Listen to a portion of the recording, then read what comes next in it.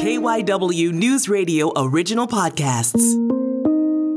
This is KYW News Radio In Depth. I'm Carol McKenzie.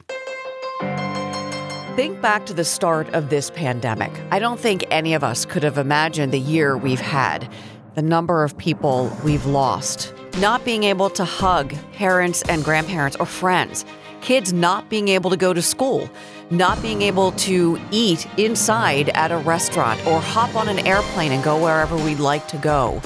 But there is finally light at the end of this horrific COVID tunnel. It is March 2021, and there are now a number of vaccines out there and more coming down the pike. We've gotten a lot of questions from listeners about those vaccines and about where we are in this pandemic timeline. So I sat down with Dr. Brian McDonough for an hour to talk about the vaccination effort and the important things you need to know before and after you get vaccinated. We made a full hour-long special that's airing on the radio, and we're also putting it out right here on the podcast. So this is the Race to Vaccinate, presented by Independence Blue Cross. I'm Carol McKenzie, and I'm here with Dr. Brian McDonough, KYW's medical editor. Hi again, Dr. Brian. Hi, Carol. So we put out the call for questions. We asked people to call us with their questions, and we got a ton of them. More than half of them for people who wanted to know more information about what they are and aren't supposed to do right after they get vaccinated and right before they get vaccinated. The first question most people had was about pain. And we've all heard this, Dr. Brian. The shot goes in your arm, into the muscle, and it's common to feel soreness or stiffness in the arm after you get vaccinated. Why? Why does that happen?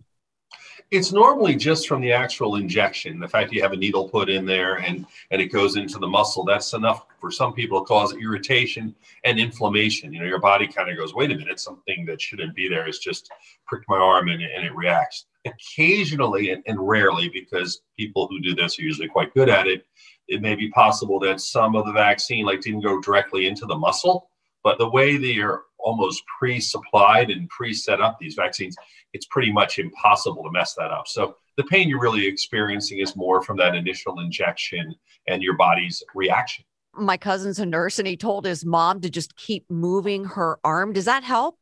It really does. It's funny you say that, but that's what you do. And some people get carried away. They're just doing it all day. It's just that you don't want to keep it frozen. You just move it around, and it can help. But honestly, some people are going to get it worse than others. Some people, I've had both people. I've had people go, I didn't get any reaction. I'm worried about that. Should I have had more? And other people this is annoying.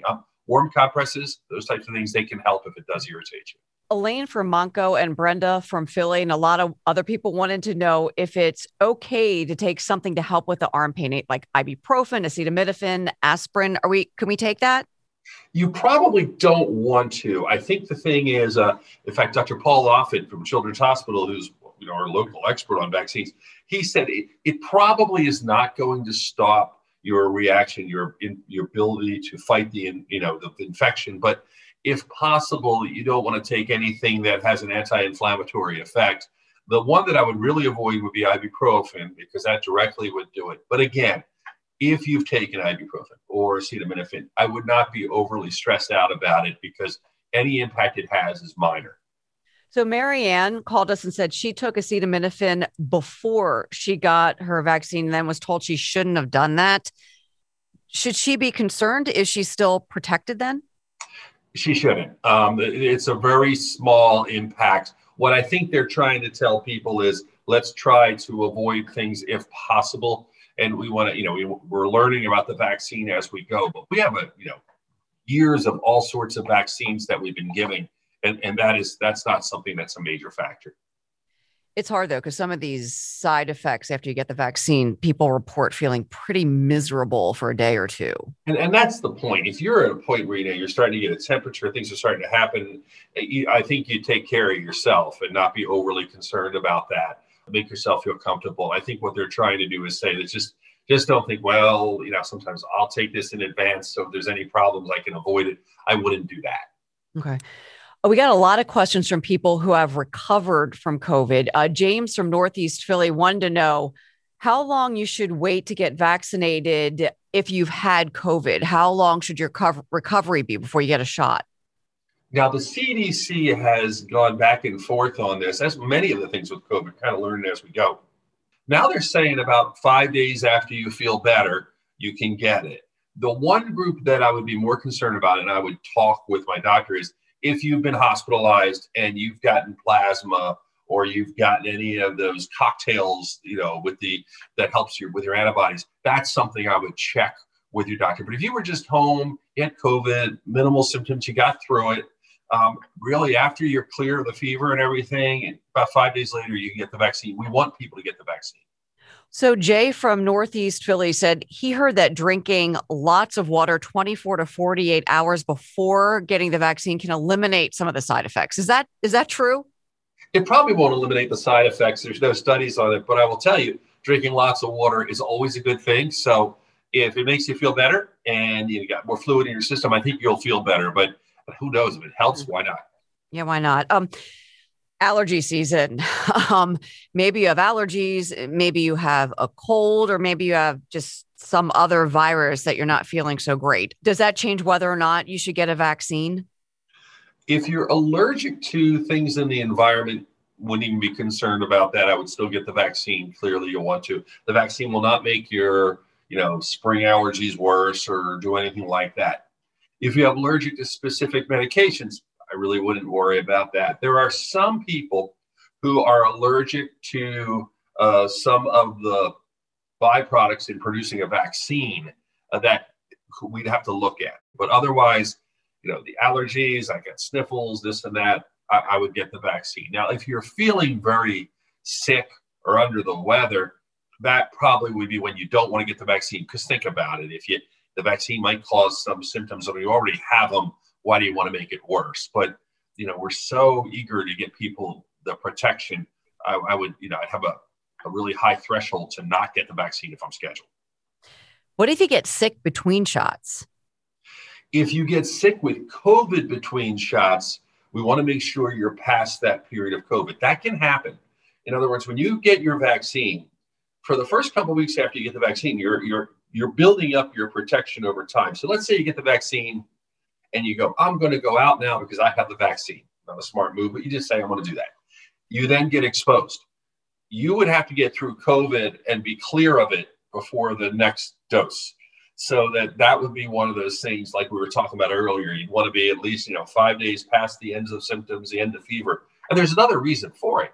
You don't want to be spreading COVID to others who are giving the vaccine in a setting like that as well. Yeah.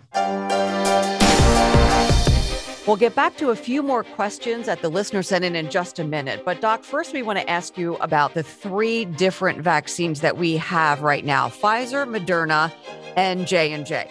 So we're at the point where a lot of people have gotten a shot of something, or you may know someone who's gotten a shot of something. Does it matter which vaccine people get? Is there an advantage or disadvantage to, let's say, the Pfizer and Moderna, which are 2-shot regimens, and J&J, which is the 1-shot? I would recommend, as much as I've ever recommended anything, go for the first opportunity you have, because what you want is that protection. I wouldn't sit back and go, I've heard this one's better or that one has side effects or whatever.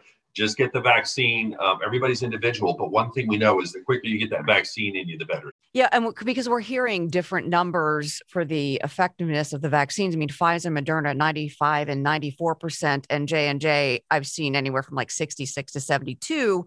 And I think people go, 95% is extraordinary for a vaccine, but that's what we got first. So people hear J&J and go, I don't know, if it works as well. Carol, that's a great question. And I think a lot of people have that question. And, when it initially came out, I remember when it was Pfizer first.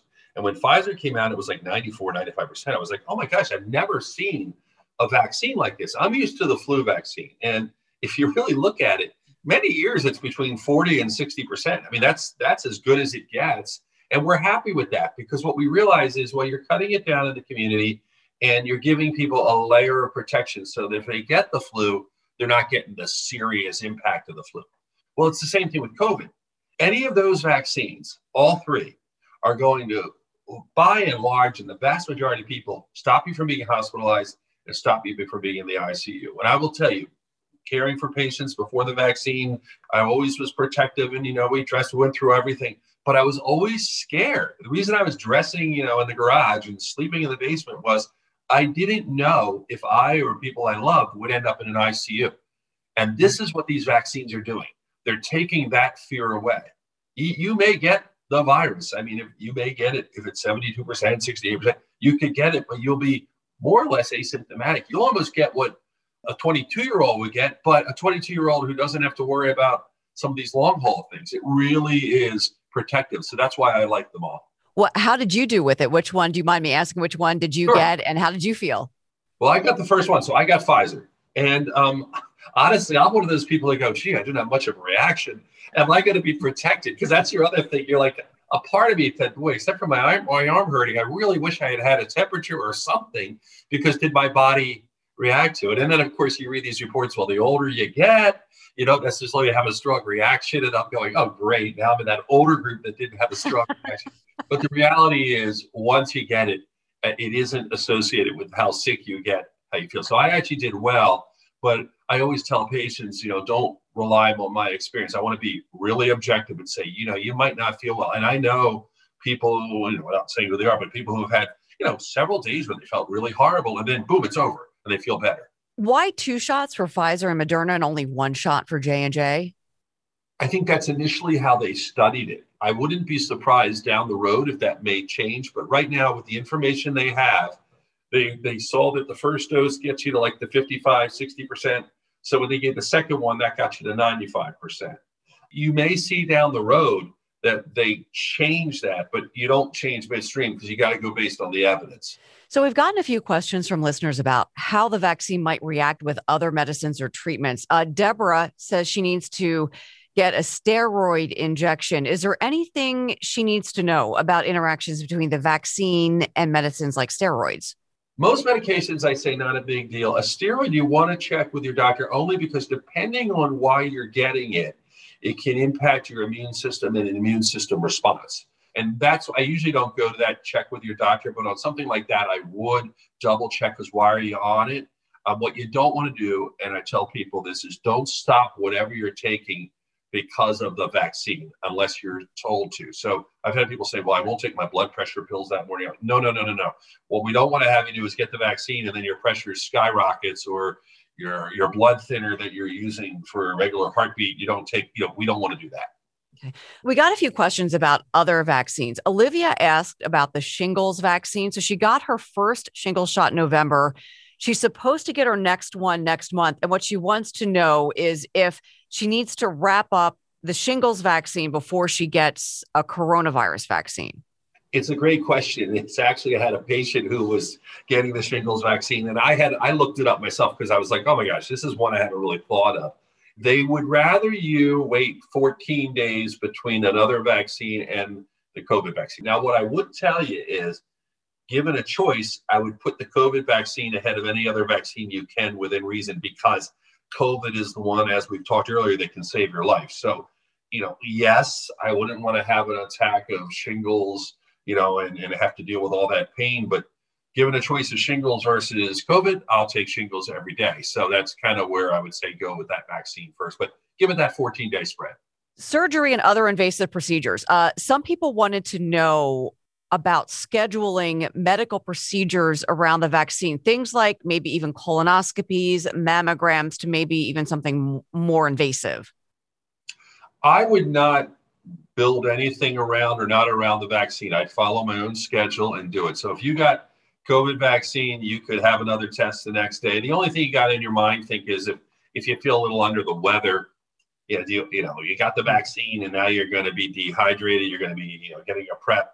That'd be something, a personal decision, but there's no real medical reason not to. I would do the COVID first. Again, I'm all for screening for colon cancer, breast cancer, all these things, but I'd want to make sure I got the vaccine in at a reasonable time and not push it way out. When you're on the list and you get the appointment, you kind of got to grab it. So we got a few questions about mammograms and concerns about lymph node swelling from the vaccine. So Betty called us from West Philadelphia. She was told that she can't get a mammogram until 6 weeks after her second COVID shot. Does that sound right to you? That sounds like a long time. No, that is right. And the reason they're saying that is One of the rare side effects of faking out the body is your body actually builds lymph nodes. It builds a drainage system to get rid of infection. So if your body thinks there's an infection, these lymph nodes can kind of pop up and people will feel a node under their arm or whatever. Well, if you think about a mammogram, part of the breast tissue extends into the axilla under the arm. So that part of the breast tissue is under the arm. So when you do a mammogram, if the person reading it sees a lymph node, that all of a sudden brings you into the path of, oh my gosh, is that lymph node a sign of cancer? And then you have to have a biopsy. And so to avoid all those questions and concerns, and believe me, everybody's anxious to begin with, and you have something like that on top of the anxiety of COVID, it really would be stressful. They say, just avoid it for 6 weeks. We don't want to put them off indefinitely. And that's one of the big things during this pandemic. We just don't want to fall into the trap of not doing things. But with that vaccine, that would be something that I would definitely hold off. And that's actually the American College of Obstetrics Gynecology, family physicians, they've all ruled the same way on it and said, better just to avoid it at that time. So Dr. Brian, people want to do what they can do to keep themselves safe, their families safe, but a lot of people are worried about the safety of these vaccines because they were developed so fast. In fact, the program was called Warp Speed, which gives you an idea of what we're talking about here. So how is it possible for the companies to make these vaccines so quickly after the pandemic began? Well, one of the things is these mRNA vaccines, believe it or not, a lot of the legwork has been done for the past decade. Because if you remember MERS and SARS and these other things, they kind of were a warning that things were coming along their way. And so scientists and researchers were starting to develop different types of vaccines at that time. So what happened was when this coronavirus was identified, they said, wait a minute, this is very similar to those others. We can take that work and speed it up. A lot of what was initially done before you really tried it out in people was already being done. And of course you get the politicians in it, they call it warp speed and, it becomes this dramatic, big blown up thing. But the reality was those vaccines were on their way, not to minimize what was done. It has been incredible that, I did not think we would have them as fast as we did. But that being said, they were developed, and knowing the way they're made, Pfizer and Moderna in particular, they're made in such a way that they're really not giving you anything that can harm you to a large extent. I don't anticipate, as I say, people, we're not going to get a third year or something as a result of this. I think it's going to be, by and large, very safe, especially when you compare it to getting the virus. The other term we've heard a lot of, emergency use approval. And I think, emergency use makes people think that perhaps corners were cut or didn't go through the full testing safety protocols that most vaccines or other medicines do.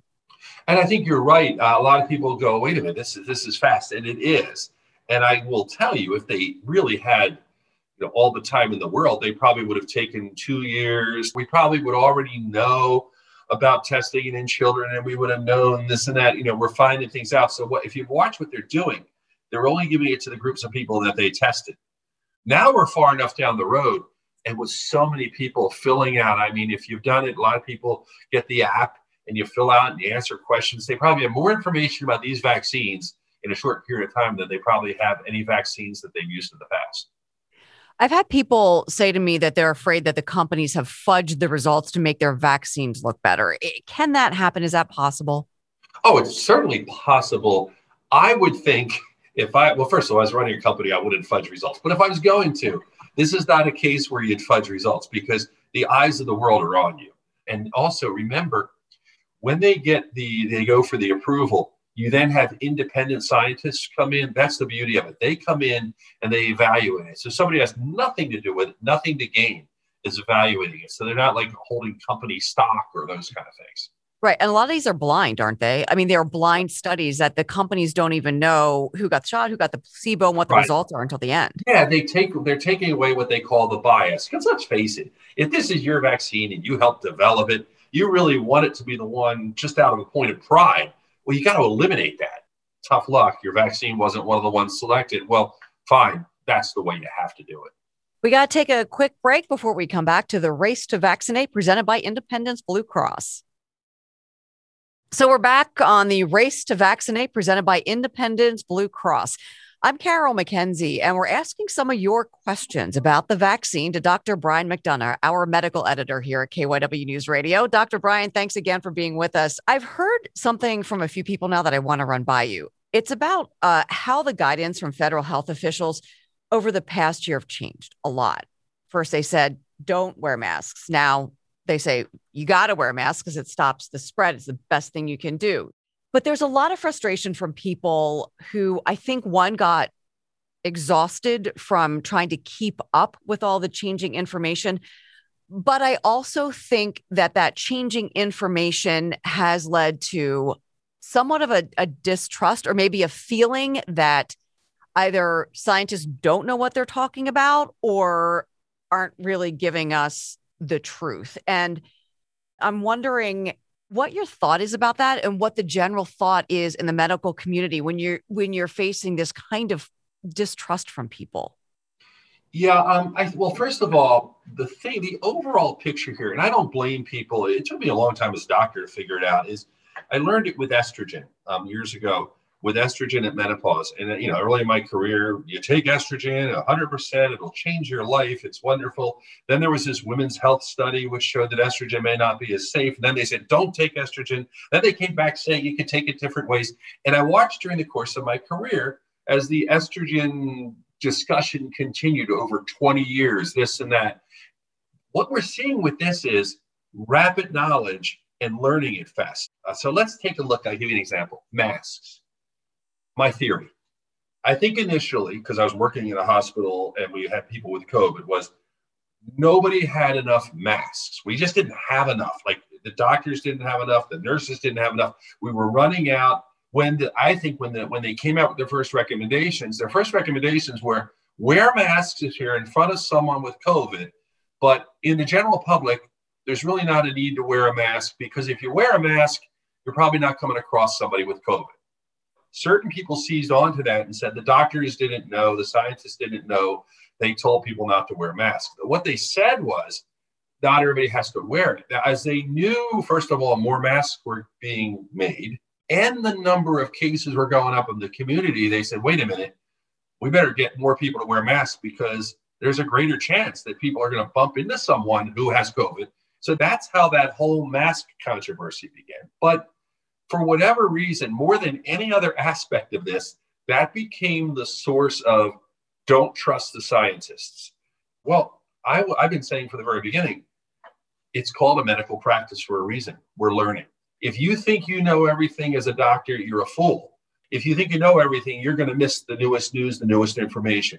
And I'm old enough that I saw it with HIV. It was a very similar situation, a very frightening illness. It was limited to a high-risk group. But if you remember, people were like, you can't play sports, you can't do this, you can't do that. And it was all because of fear. And that was the only other time in my career where politics got involved in healthcare. And I think when you have that, you run into people, with all due respect, who don't really know a lot about science and their background. It'd be like me giving financial advice. You don't want to be given financial advice. Well, they do the best they can, but they mess up. And then what happens is you have mixed messages. So I don't blame people. They're going like, who the heck knows what's going on? Because depending on who you listen to, like KYW is great because KYW is news. You got to get both sides of the story. It's the traditional way news was always done. But I don't have to tell most of the public knows that years ago, there was a show called A Current Affair, which said, hey, we can make money by being dramatic. And then all of a sudden you got 1,000 cable stations. And a lot of people said, I'm going to get this audience. I'll get that audience. I'll play to them. And it's opinion rather than news under the umbrella of news. And then people don't know what to believe.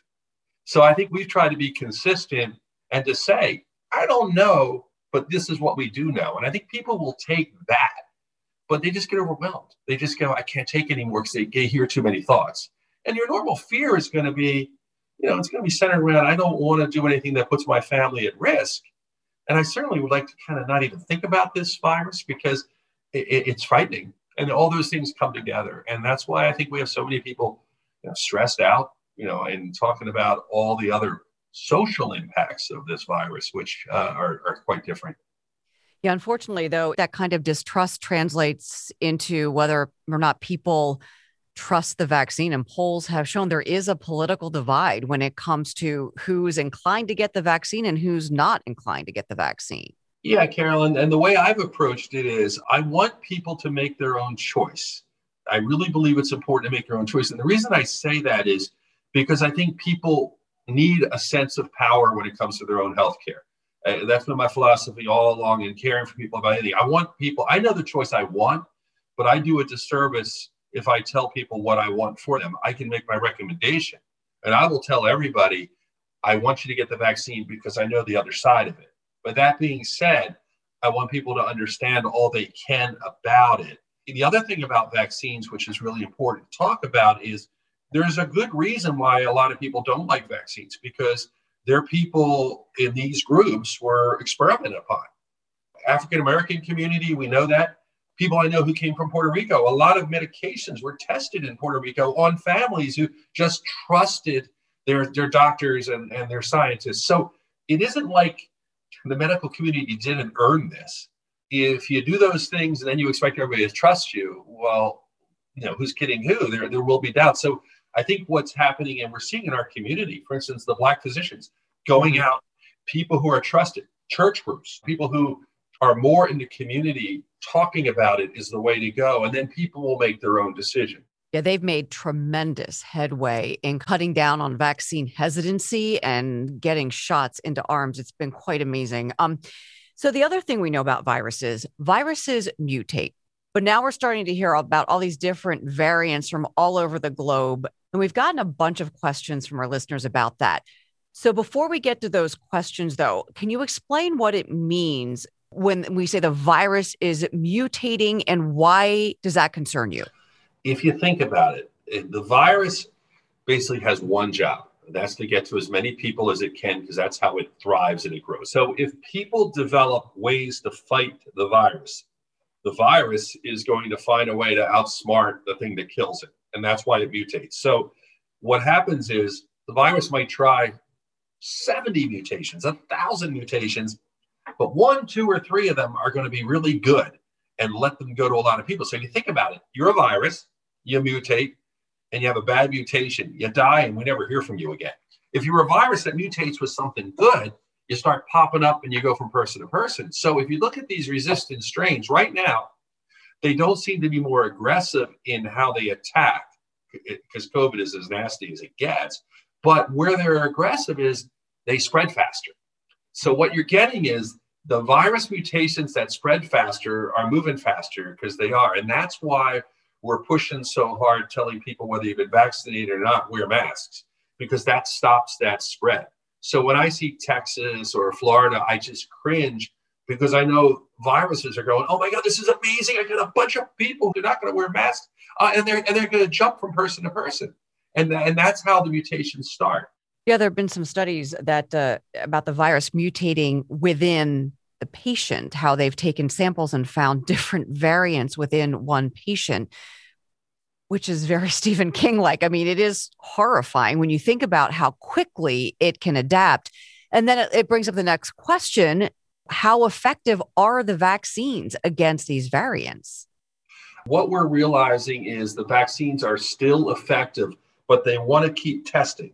They want to make sure that they continue to test people and see if they change. That's why this contact tracing and thing is so important, because they want to find out where and how the vaccines are working and what they're not working against. So right now it's good, but we do anticipate that, they're going to get smart and they're going to change. We have to stay one step ahead. Yeah, Carolyn from Philadelphia called us and she asked a question about that, vaccines and variants. And basically, if there's one vaccine that's more effective at this point against these mutations. I don't think there is. I think they're all equally effective. There's not one that's like taking the lead. I do envision a time when we'll probably have to have booster shots based on those things, and we'll do that. So Deborah from Philly called in with a pretty interesting question. She wants to know, how are the variants triggered? Does the virus mutate because of something in the environment, something in a person's system?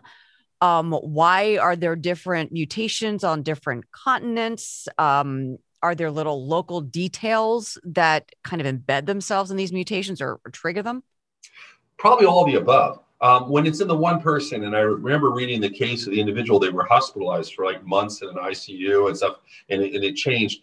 What it was reacting to was the different treatments that were being given to the virus, given to fight the virus. So they gave something, and then it got most of it, and then some of it lasted. We see that with we see that with antibiotics a lot.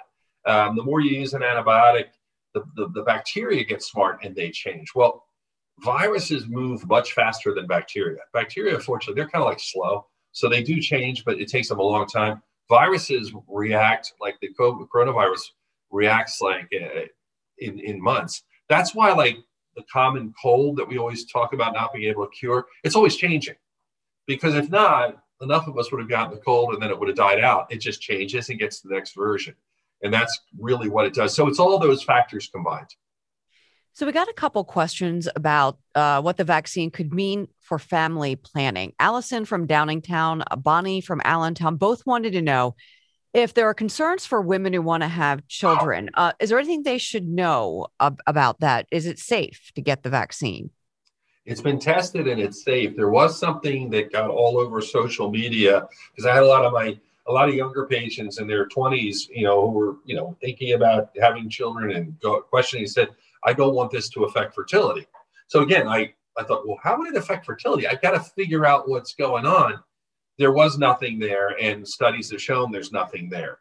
Now, if you're pregnant and you get COVID, that's problematic because for a lot of reasons, but one of the things is when you're pregnant and get COVID, or even if you're not pregnant and get COVID, it can affect blood clotting and things, and that can be a problem if you're pregnant and you bleed and you have issues like that. But as far as family planning, if you're thinking of having a child, the quicker you can get the COVID vaccine, I would, so you're not going to get the natural COVID and be infected by that. There is a rumor going around about men too that it could make men impotent. Yeah, and these things come out, and obviously they're going to get attention because you make the most dramatic comments, and that comment's going to do it. But there's nothing to prove that either. So let's talk about kids. Pfizer started testing. It's going to start testing its vaccine in kids 12 to 15, already authorized for 16 and up. Moderna has just started testing its vaccine in children, young kids, 6 months to 11 years old. So can you explain this next phase for us? What do these tests look like and how soon will we know? Do you think that these vaccines could be approved for young kids before school starts next in the fall? Well, there's two ways of looking at it. If you think about, there clearly can be complications in young children. You go to Children's Hospital, you'll see cases where certain kids will have immune reactions where it's very aggressive and it can cause a syndrome, but it's very rare in children. I think the reason they're testing it more in children now is thinking that they can decrease the exposure for adults. So are you giving a vaccine to protect the person who could be at risk, or are you doing it more for another group of people? So you got to look at the ethics of that, the reasons for that. That being said, because these viruses can change and mutate, it's smart to test these things to find out if we had to go in that direction, we have information to do it. So I don't think it's a lock that, you're going to start having COVID vaccines in infants, but I think it's more of a lock. You're going to see it in 12 and over because that spread seems to be greater in that group. So that's one where, and again, I mentioned Dr. Paul Offit's name earlier. There's a lot of the great work that's been done with vaccines has been done in infants and small children because a lot of them are vaccinated. So they have more experience vaccinating babies than we have vaccinating adults. So I actually believe the information they'll get, they'll be able to work on quite well. So Dr. McDonough, the CDC has put out some new guidelines about what's next. A lot of questions that listeners sent into us were about life after the pandemic. I mean, we are all ready to get on with life after this pandemic. One of the most common questions was, how long does the vaccine last? Are we going to have to get another vaccine at some point? Is this going to be something like you think you get the flu shot 1 month, the next month you get your COVID shot? I anticipate that's the direction we're heading. Now, we have no official CDC guidelines or guidance on that, but I would think this virus certainly can peter out and it could go down. But my feeling is it's got some staying power. We've already seen that. So I would anticipate, at least for a period of time, we may have to get boosters. But again, it depends on how long these initial vaccines work and how effective they are. So after you're vaccinated and you're 2 weeks out from the last shot, whichever that is, you're protected. But does that prevent you from spreading COVID to someone else who's not been vaccinated? No, it doesn't. And it brings up a funny story. Like most people, I listen to KYW. So I had done an interview with Dave Uram about ballparks and going back to games. And I had told him, really hesitant. If you're going to do it, you got to wear a mask. We've got a period of time. I did my typical, what I talk about as a doctor. Well, we're listening one morning. My wife's listening. And they said, so-and-so says we can't wait. Joe Girardi says we can't wait. But Dr. Brian McDonough says, my wife's like, you are the most annoying person. You're such a doubter. And I said, well, I'm trying not to be a doubter. But what I'm trying to explain is you still can carry the virus. So you're going to get more asymptomatic carriers out there. So you're really wearing the mask for others. Until we get to that herd immunity point, we're going to still need to wear masks. So if you go to a game and you've been vaccinated, still be careful. You don't want to get the virus yourself, but wear the mask for others.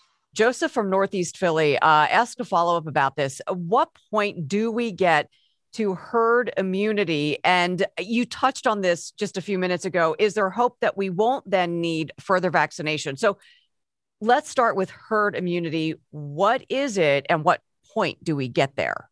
Well, this is a case where politics kind of messed up the concept of herd immunity. Herd immunity, in definition, as per, let's say, Dr. Scott Atlas, who was in the news months ago, was that the more people who become infected with something, the less it can spread because it's made its way through the community and people have built antibodies.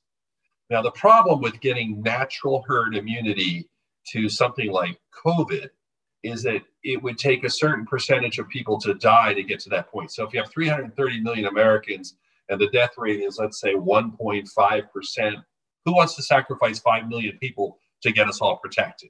But that's the theory of natural herd immunity, that it would happen.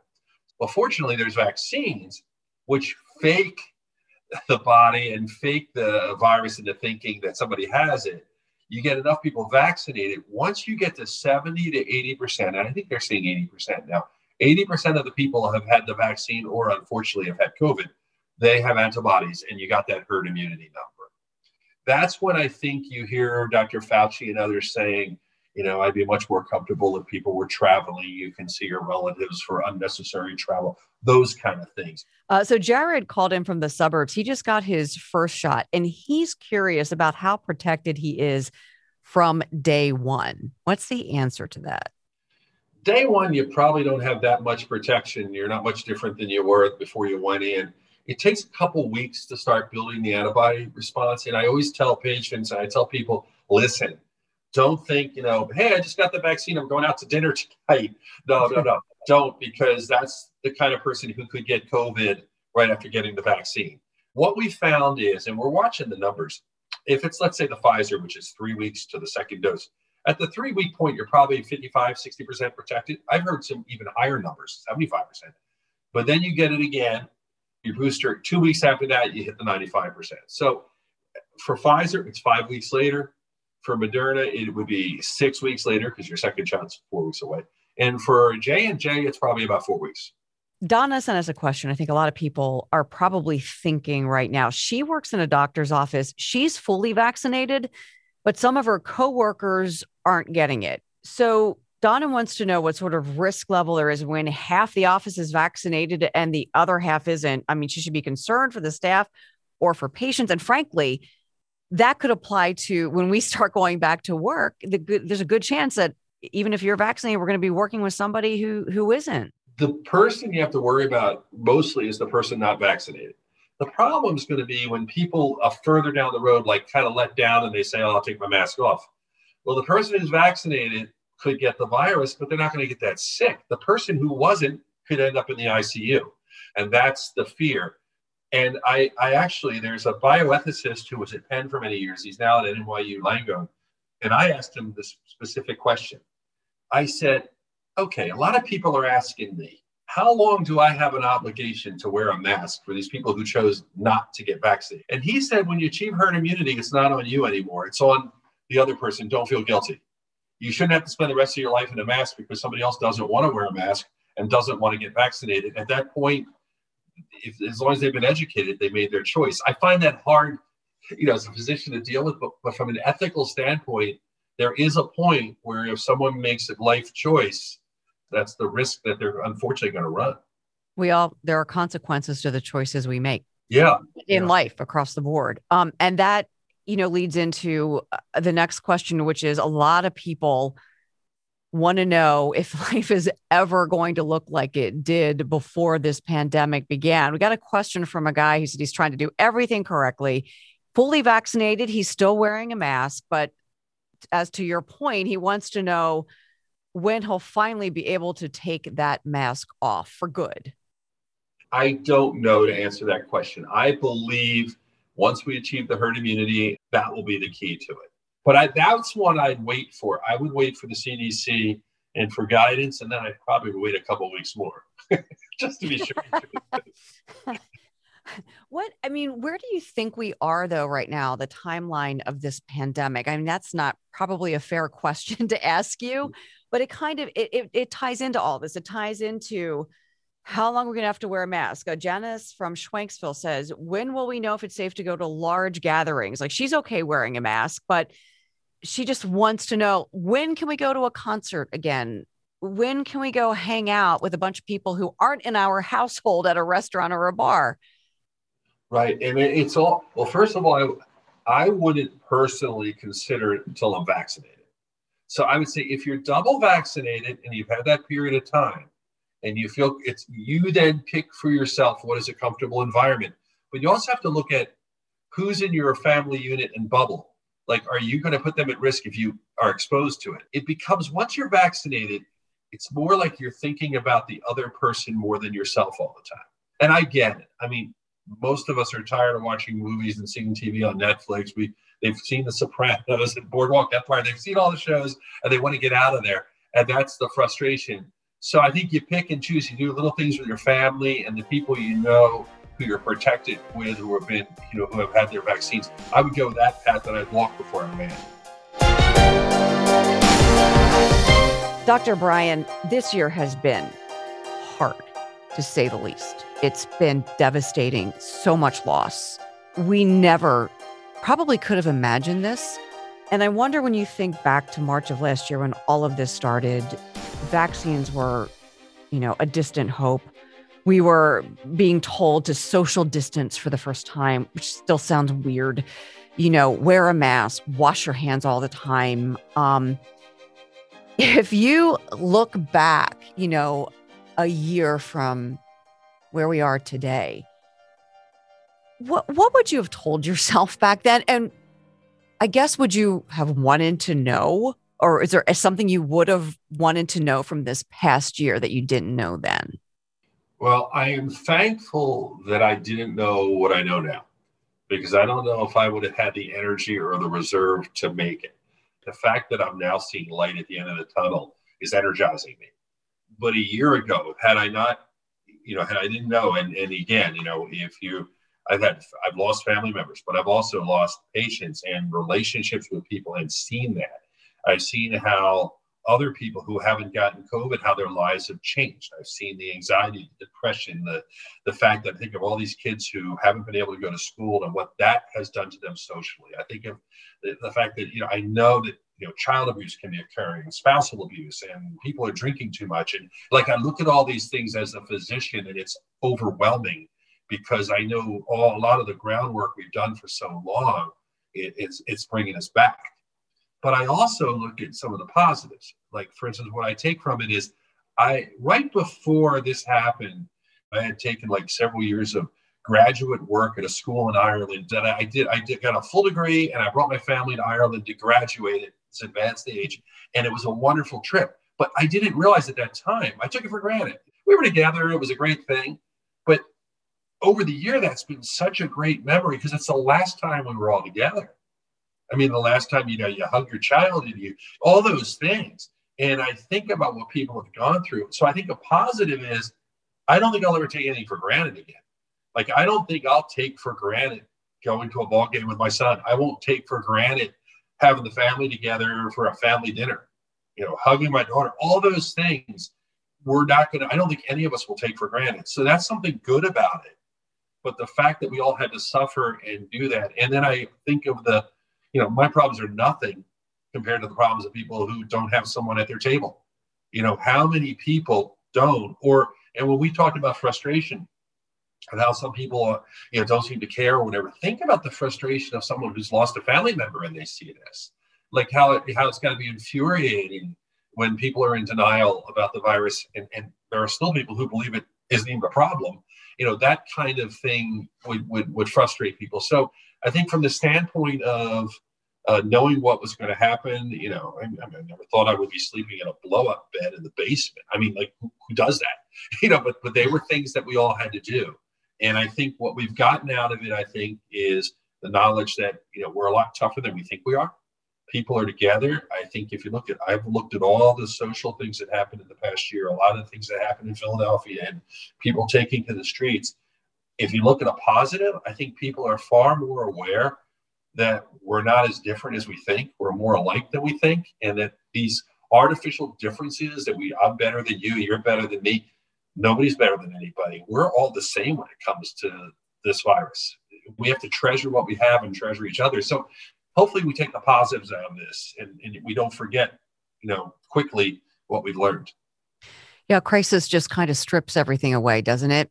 It really strips you down to the essential things of life. And you appreciate those small things, like you said, a hug. When I do see my friends at socially distance and we have that urge, like you start to go in to hug them and you realize, oh, I can't do that.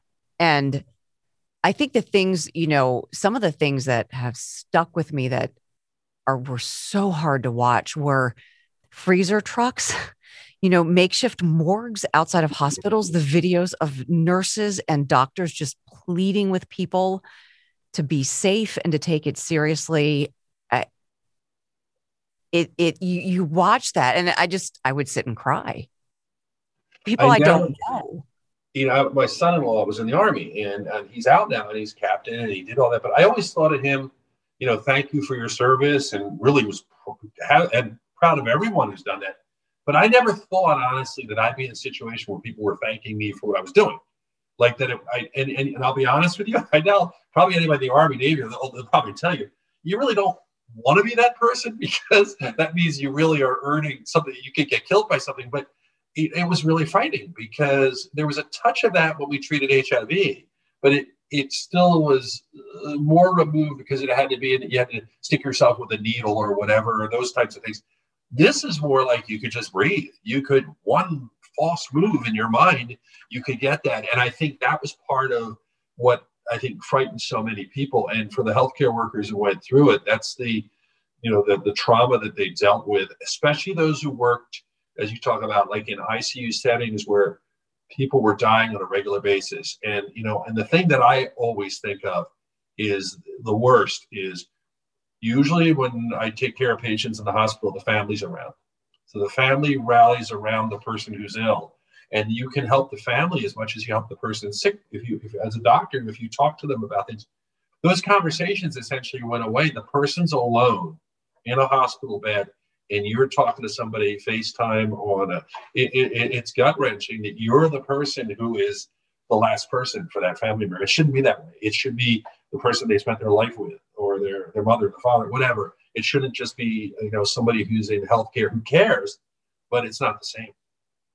Well, we owe a debt of gratitude to all of you on the front line, the doctors, the nurses, the first responders who have worked tirelessly and through your own grief and your own pain and your own exhaustion to really get us through this pandemic. And Dr. McDonough, we've heard from so many people who've appreciated hearing you over the past year. I think you've been able to center people and give them some real advice, some helpful advice, and kind of like, a voice of reason, a voice of calm in this storm. And so I want to thank you on behalf of everyone out there for taking us through this pandemic on the radio, on the podcast. And we so appreciate your work and we appreciate you being here because we know it's been a hellish year for you. Well, I've always looked at KYW as a sacred treasure. I mean, it's like 33 years I've been doing this, and it's an opportunity every time. We reach so many people, and just to share honesty, openness, and some support. I mean, I think, it's wonderful to work for people who say, just tell the truth, try to help as many people as you can. And so I consider myself lucky to be in that position, and I've always, treasured the opportunity. Although I really can't wait till I'm talking a little bit more about Mediterranean diet, whether shoes hurt you after you don't have the proper arches. I'd rather be doing that, and I can't wait till we return to those things, and then I can get back on kind of more of the nerdy topics. But right now it's important, and we'll continue as long as it takes. Well, we appreciate it, and I as well look forward to getting back to those nerdy topics, if you will. Thank you, Brian, for being with us, Dr. Brian. We really appreciate it. Thank you, Carol. It's been my pleasure. I'm Carol McKenzie. Thanks for listening to The Race to Vaccinate, a KYW News Radio in-depth special presented by Independence Blue Cross.